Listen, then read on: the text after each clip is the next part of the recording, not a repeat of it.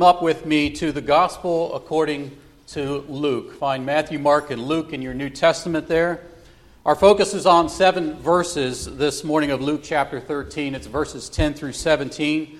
We're continuing on this journey through this wonderful gospel that comes to us through Luke by inspiration of the Holy Spirit, and really following along with Jesus as he makes his way to Jerusalem to be delivered up and crucified on the cross. I think it's important that we remind ourselves that since chapter 9 and verse 51 that Jesus has been determined to do that very thing, to go to Jerusalem and to do what God's hand and God's purpose had predestined to do, as Acts 4:28 tells us, and that is for Jesus Christ to be delivered up and crucified at the hands of wicked men. And we will be reminded of that fact later on in verse 22 of chapter 13 once more as well.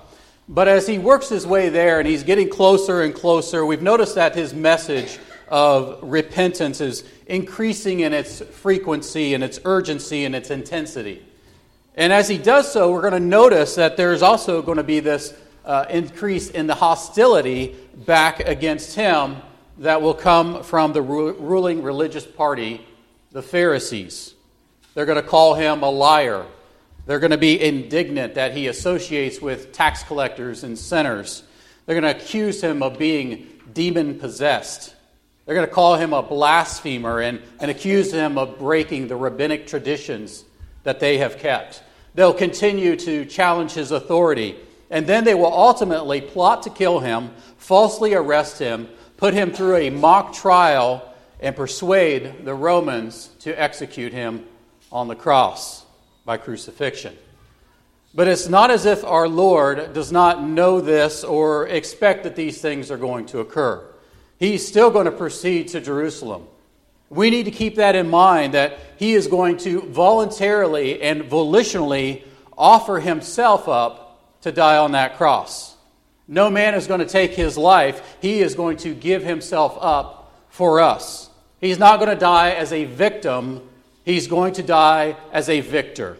It's a rescue mission that has been conceived in the mind of God from eternity past and decreed by the will of God, that Jesus Christ, who was the Son of God and the Son of Man, would be sent forth from the Father, that he would be born of a virgin, born under the law, and that he would take on the form of a bondservant. He would live a sinless life, perfectly keeping all the righteous requirements of the law, committing no sin, nor would there be any deceit that would be found in his mouth. And that he would humble himself and be obedient to the will and the commandment of the Father, laying down his life for his sheep, perfectly atoning for our sins and by the shedding of his blood on the cross, and thus satisfying the perfect righteous demands of God, appeasing the wrath of God as a perfect, spotless, sinless sacrifice. And he would be buried in a rich man's tomb. And then after 3 days, he would rise again, conquering death, canceling out the certificate of debt of the decrees that were against us. He would disarm the rulers and the authorities, and he would rise as a victorious, living Savior.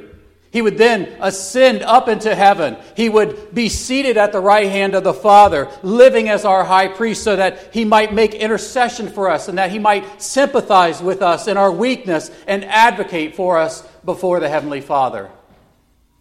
So that whoever now calls upon the name of the Lord shall be saved, and whoever comes to the Lord will he by no means cast out, so that there would be no salvation found in no one else, for there is no other name under heaven that has been given among men by which we might be saved. This is why Jesus has to go to Jerusalem. This is why he will voluntarily endure hostility and outright hatred of himself, because he has a divine appointment with the cross. The path to glory is a road of suffering for our Savior.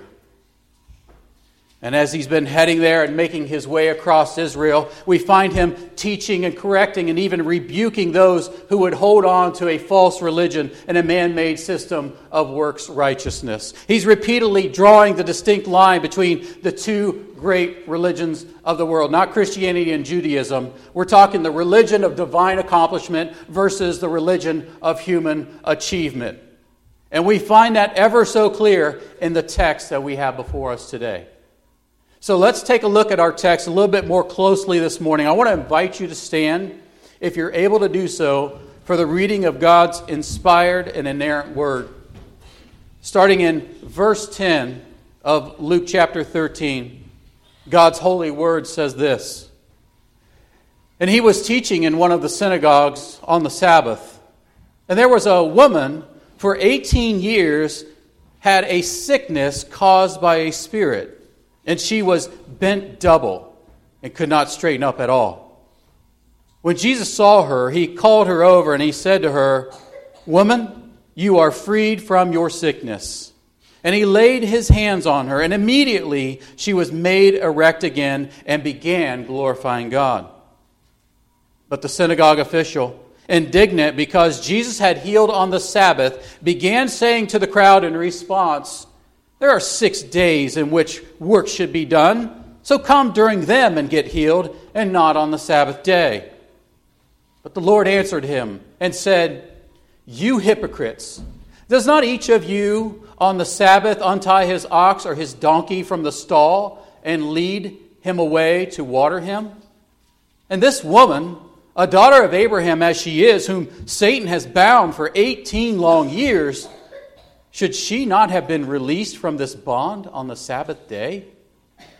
And as he said this, all of his opponents were being humiliated, and the entire crowd was rejoicing over all the glorious things being done by him." Let's pray. Father, we thank you for your word. And Father, I just pray now that your words might come through a mere man to encourage us into conformity with Christ, that we might take what we hear today, Lord, and not just acquire them as knowledge, but that we might apply them in practice. Help us to learn from your word, Father. Help us to know the truths that lie here and walk in their ways. We thank you that you are a gracious, merciful God, and we thank you for your word. We pray these things in Jesus' name. Amen. You may be seated. Now, as we read this account, we may feel like it's sort of this isolated event that's sort of disconnected in a way from that previous chapter. And if we were to read on in chapter 13, we might even think that the two parables that begin in verse 18 and verse 20 are just these couple of isolated parables that Luke wanted us and his most excellent Theophilus to know and understand about Jesus Christ. And for us, these chapter breaks that we have and these headings that appear before each of these little sections sort of makes it appear that way to us. Just a couple of isolated parables, an isolated story about some other things that Jesus did that Luke just kind of threw in there. But although we have this change in scene beginning in verse 10 in chapter 13, we really don't have a change in the theme. There's a unified chord that weaves its way through the Gospel of Luke, and that is that Jesus is indeed the Christ, and that salvation can only be found in him. In fact, it's really a chord that runs through the entire Bible for that matter. But as we read this little vignette, and we compare it to what we've studied in chapter 12, we can see some definite connections into what Jesus had just taught. Would these people, would they think that their master is going to delay and start to beat down both men and women and weigh them down with heavy burdens, as he taught in verses 45 and 46 of Luke chapter 12? Would this massive crowd that included the Pharisees be able to really analyze the present time with Christ's teaching and his miracles being displayed before their eyes? Much like they would be able to discern the weather that was approaching as he taught in verses 54 and 56? Would they actually repent before it's too late, like he taught in verses 1 through 5 at the beginning of chapter 13? Would the fig tree, would it bear fruit if given the opportunity for one more year, like he just taught in the parable in verses 6 through 9? And in the case of the Pharisees and the synagogue official that we just read about, the answer to that, sadly, is no. They could not see that all their ceremonies and all their works and all their religious activities and all their supposed moral behavior was not going to please God in any way. They thought that they were spiritually rich, but Jesus told them they're spiritually bankrupt. They thought they had spiritual sight, but Jesus told them, you are spiritually blind. They thought that they had God as their father, but Jesus tells them, you know what? Your father is actually the devil. In their minds, they thought if they did all these things that they did for God, they were righteous and justified and holy. But in all honesty, they were lacking two very fundamental and very important things.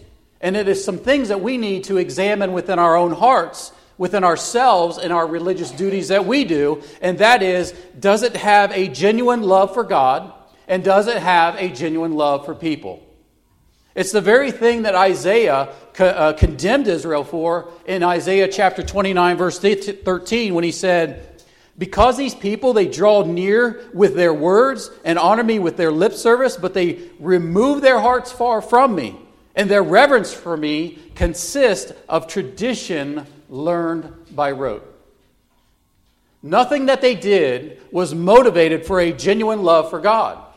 And it was all empty ritualism and formalism, and it was a vain attempt at a man-made religion, much like we talked about with Martin Luther a couple weeks ago. So let's look at our text a little bit more closely this morning. I want us to work through this text under three different headings, and that is the character of the woman, the compassion of Christ, and the callousness of the legalist. And I'm going to give you a little warning ahead of time. We're not going to make it all the way. We're going to come back to this again. But first of all, we got to set the stage. And that's in verse 10. It says in verse 10, and he was teaching in one of the synagogues on the Sabbath. Now, by way of reminder, I think it's kind of important that we know what a synagogue is a bit. Because if you've read through the Bible and you're reading through the Old Testament and then you come into the New Testament, all of a sudden you got these things called synagogues popping up, right? A synagogue translates literally into a word that means a meeting place. It wasn't the temple. The temple was only in Jerusalem, and that was the place where the sacrifices occurred. And you would celebrate the Passover and all those sort of national ceremonies that occurred. And the Sadducees were the ones that ran the temple because it was such a lucrative financial and political position. Solomon's temple, it was destroyed by the Babylonians in 586 BC. And so shortly after that, and during the Babylonian captivity, these synagogues start popping up in order to have places to teach the people. So during that intertestamental period between the Old Testament and the New Testament, that 400 years, all of a sudden you've got these synagogues coming into the landscape in order for the people to be taught the Word of God. Their place of worship was destroyed, and they were deported into Babylonian captivity. And as they slowly came back into the land and they started to rebuild the nation of Israel, these synagogues that they enjoyed in Babylon sprouted up in Israel and sort of filled the gap, if you will, until the temple was rebuilt. And as they constructed these synagogues, all of these entryways sort of faced towards the temple in Jerusalem. It was like a symbolic nod that the temple had greater importance and greater vitality in their worship in Judaism. And sometimes there was multiple synagogues within a city. During the time of Jesus, it's estimated that there were some 500 synagogues during the time of our Lord. It's sort of like within Marysville, there's 3 Southern Baptist churches. Not quite the synagogue numbers in Jerusalem, but it's the same type of concept. And so here is where we find Jesus teaching on the Sabbath day. Just like he did after the temptation of Satan in the wilderness in Luke chapter 4, we find him, he went back to his hometown where he had been brought up, and as was his custom, it says in verse 16 of Luke chapter 4, he entered the synagogue on the Sabbath and he stood up to read. And later on in verse 43 of 44 of Luke chapter 4, we see Jesus say, I must preach the kingdom of God to the other cities also, for I was sent for this purpose. So he kept on preaching in the synagogues of Judea. But that's even what he's been doing all through chapter 12, is preaching the kingdom of God. Or in other words, the rule and reign of God that should be in our lives. He said, beware of the hypocrisy of the Pharisees and their false religion. He said, fear God instead of fearing men. He said, confess the Son. He said, don't live for this life by storing up earthly treasures for yourself and build bigger barns, but store up for yourselves treasures in heaven. He said, don't worry about your life because you have a loving heavenly Father who knows your needs, and He has chosen gladly to give you the kingdom. Live your life as if you are ready for the return of your Master. Oh, and by the way, you better repent, and you better do it fast, because two things. You don't know when I'm coming, and you do not know when you're going to die. This was his message.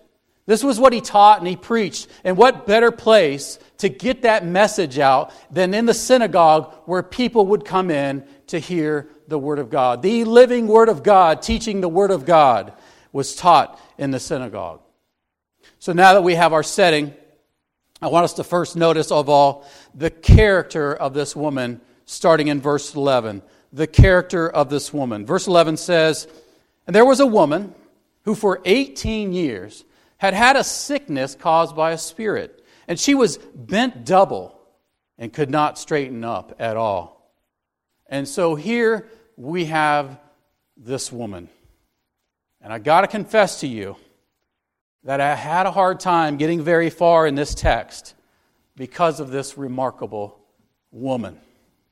Here we have a woman who is literally bent over double. In other words, her spine is contorted in such a way that she is constantly looking downward with her head. That's what that Greek word means, bent over double. It means to bend completely forward or to be bowed together. Some theologians have tried to speculate that this was some sort of a spiritually doubling over here, and some have tried to give her some sort of medical diagnosis. But I think those things are kind of futile to speculate about, because if it was only a spiritual bending over, as some have suggested, it doesn't really make sense how she would have garnered the attention of that synagogue official. And so I think it's best for us to just stick with the plain meaning in the text, and that is, when she walks, she sees nothing but the ground. There's an elderly gentleman I've seen in our community. He's got this very same problem, and it's pitiful to watch. But as he walks out to his mailbox, his back is bent over double. He can't see where he's going. He can only look down at the ground, and he has to look sideways at the mailbox to reach in and pull out his mail. He's probably 80, 90 years old. But he's bent over, and this lady, she's in the same way. She can't look up. She can only see her feet. She can't look into the mirror and do her hair. She would have difficulty getting herself dressed. She probably smelled a little bit because she couldn't bathe properly as she should and completely. She probably had a hard time getting around and seeing where she needed to go. Constant backaches, trips and falls, stumbling over objects that she couldn't see ahead of her. And all of this done for 18 years. But not only that, remember what we talked about with the Jews and their theology about death in verses 1 through 5 of chapter 13. They thought in their minds that bad things happen to bad people. And certainly in this case, they would have thought that either this woman or her parents had to do something wrong in order for her to be bent over like this. Just like the blind man in John chapter 9, when the disciples came to Jesus and they said, Rabbi, who sinned, this man or his parents, that he would be born blind? And Jesus answered, he said, it was neither that this man sinned nor his parents, but it was so that the works of God might be displayed through him. In their minds, they thought that she must have done something wrong to garner God's displeasure about receiving this lot in life. If she's in this condition, God surely is punishing her for something. And she would have been an outcast.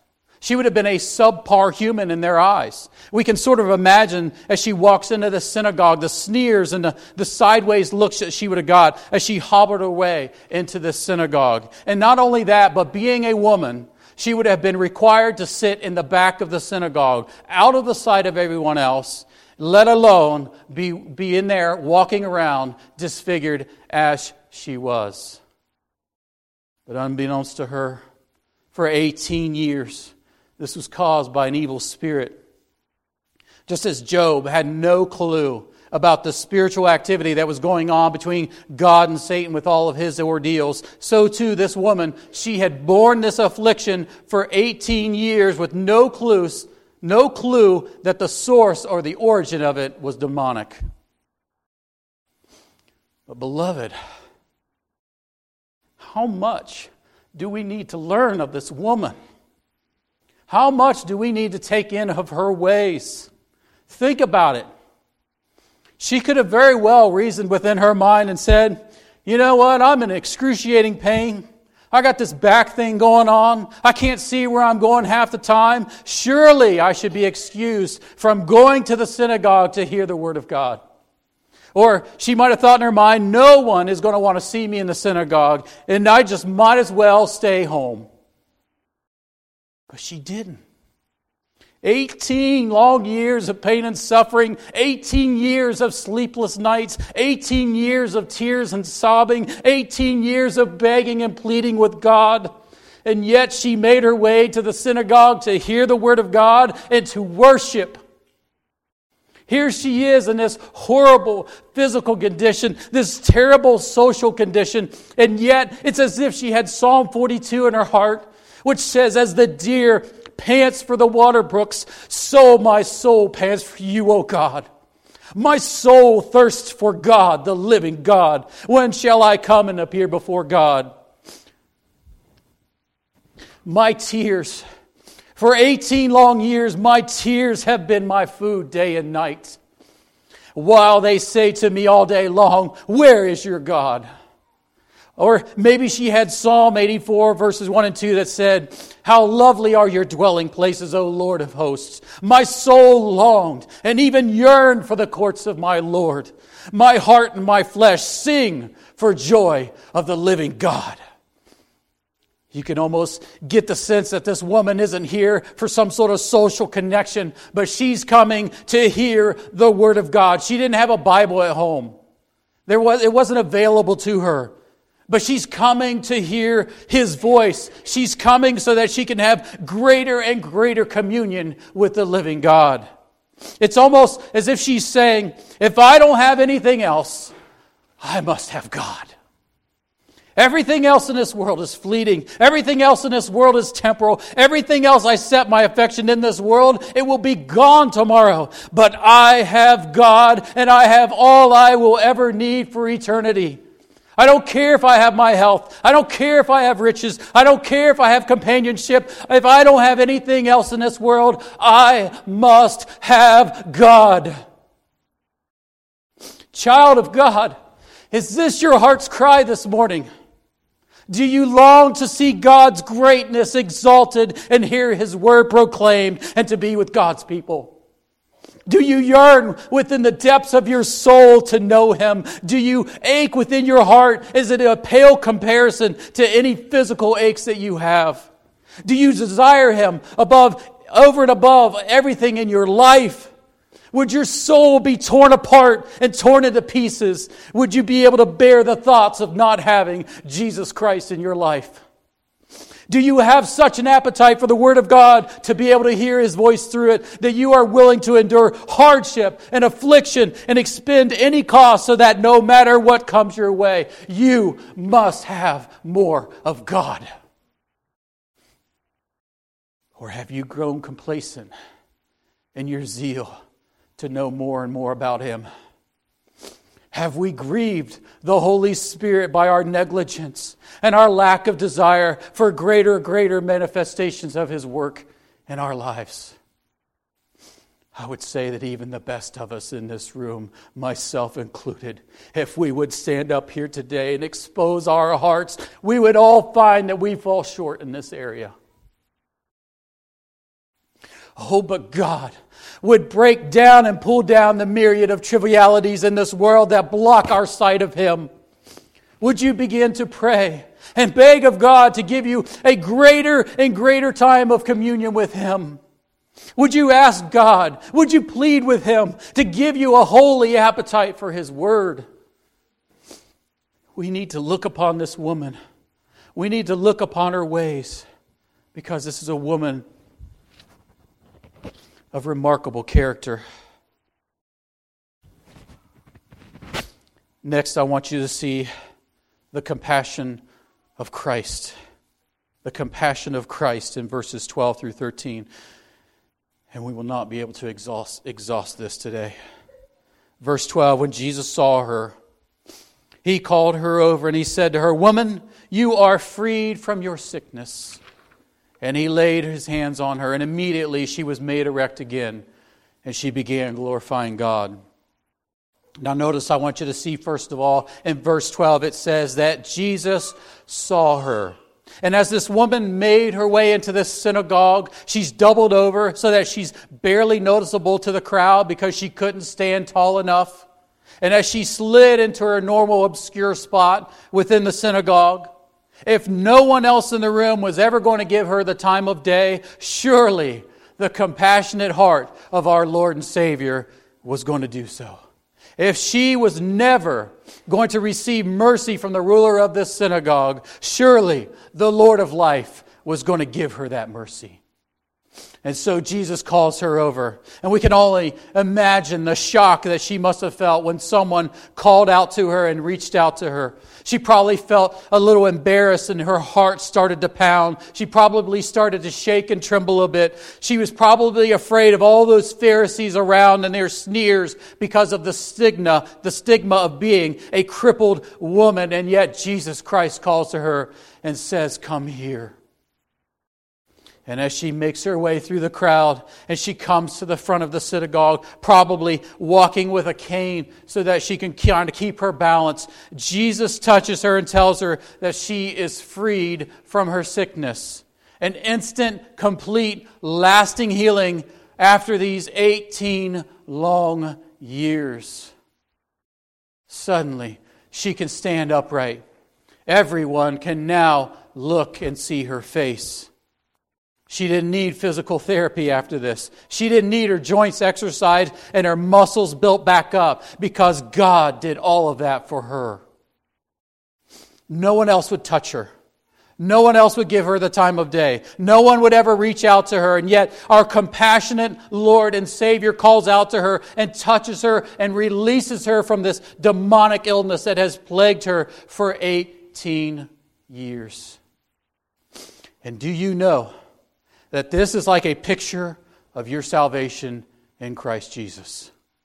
There is an imagery here that we can't avoid of the sovereign grace of God in our salvation.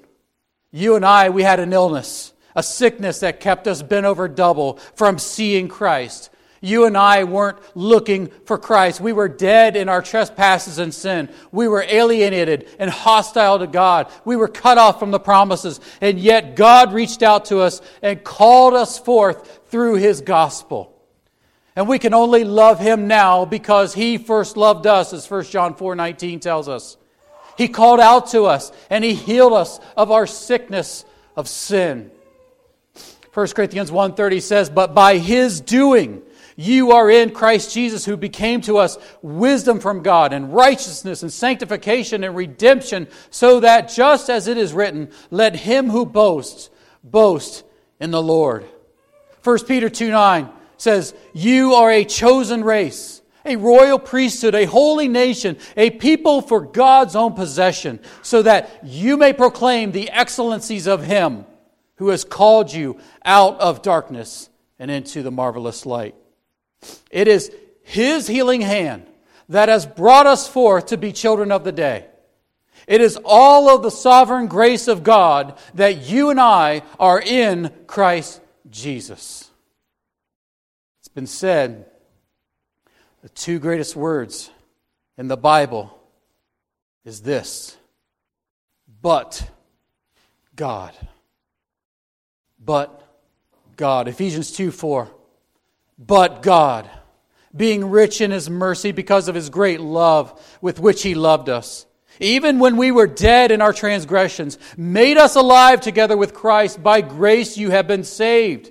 And He raised us up with Him and seated us with Him in the heavenly places in Christ Jesus, so that in the ages to come He might show the surpassing richness of His grace and kindness towards us in Christ Jesus. For by grace you have been saved through faith, and that not of yourselves. It is a gift of God. A pastor named Al Baker wrote this article in the Banner of Truth regarding this one verse, and he said this, quote, "My dear friends, you were like the Ephesians, but God. There have been times since your conversion where things looked terribly bleak, but God. You were afraid, bewildered at the troubling diagnosis of a doctor, but God. You lost your job when your company was purchased by another, but God. You lost a child to an illness, but God. You lost a parent or a spouse, but God. Your heart breaks because you have children who have turned away from the Lord, but God. And one of these days, your end will come and you will close your eyes one last time in death, but God. When you pass through the waters, the Lord will be with you through the deep waters, and they will not overflow you. When you pass through the fire, you will not be scorched, nor will the flame burn you, for the Lord your God, the Holy One of Israel, is your Savior. He will never leave you or forsake you. You have denied Him, but He will never deny you. In the world you will have tribulation, but take courage. Jesus has overcome the world. Let not your heart be troubled, nor let it be fearful, but God. Nothing will separate you from the love of God in Christ Jesus our Lord. Hallelujah. Do you believe that today? Ladies and gentlemen, 18 long years this woman suffered. We don't know if she came to full faith in Jesus Christ, but we like to think that she did.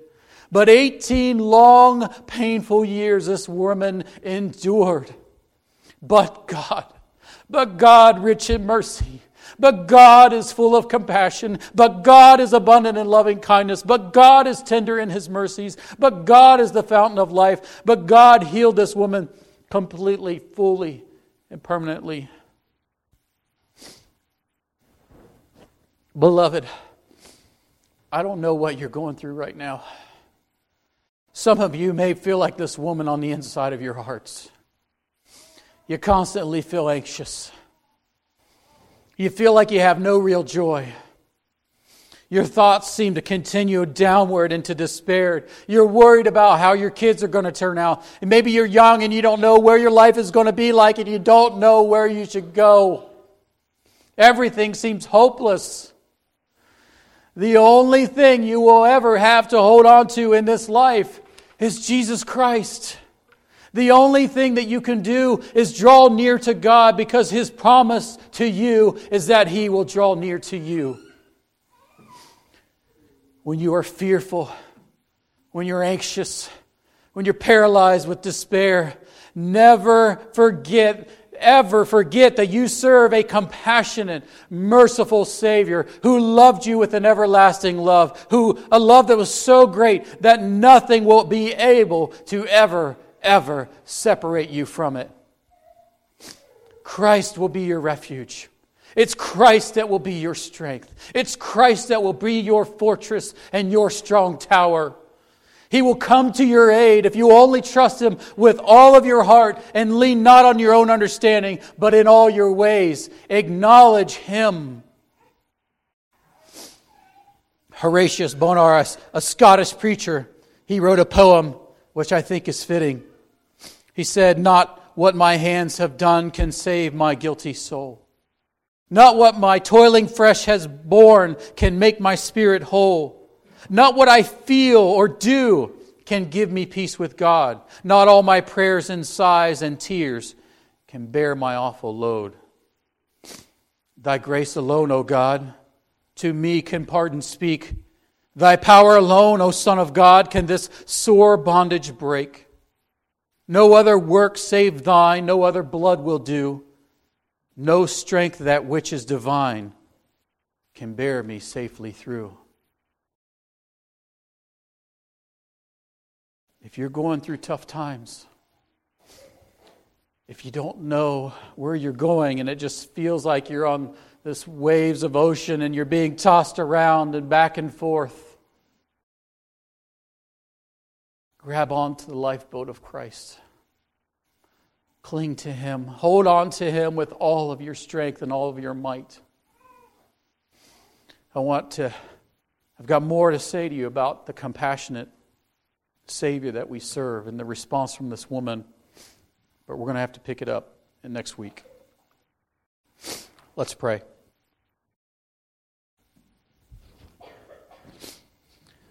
Oh, gracious Lord, we owe you an infinite amount of gratitude and thankfulness from our heart. You bestowed upon us so many divine mercies. You've given us so many graces. You are so faithful even when we are not.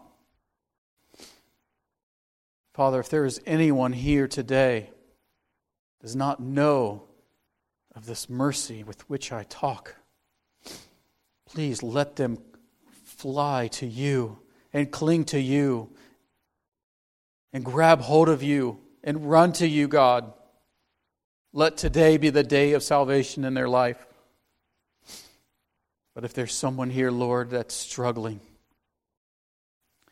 their heart's in despair, they're anxious, Father, we just pray that they might look up and see Christ, that they would depend upon Him for all of His graces and all of His mercies, that He might depend upon the Helper, which you promised to give to us, to those who are in Christ Jesus, the Holy Spirit. Help them to draw near to you, Father. We pray all these things in the precious name of your Son. Amen.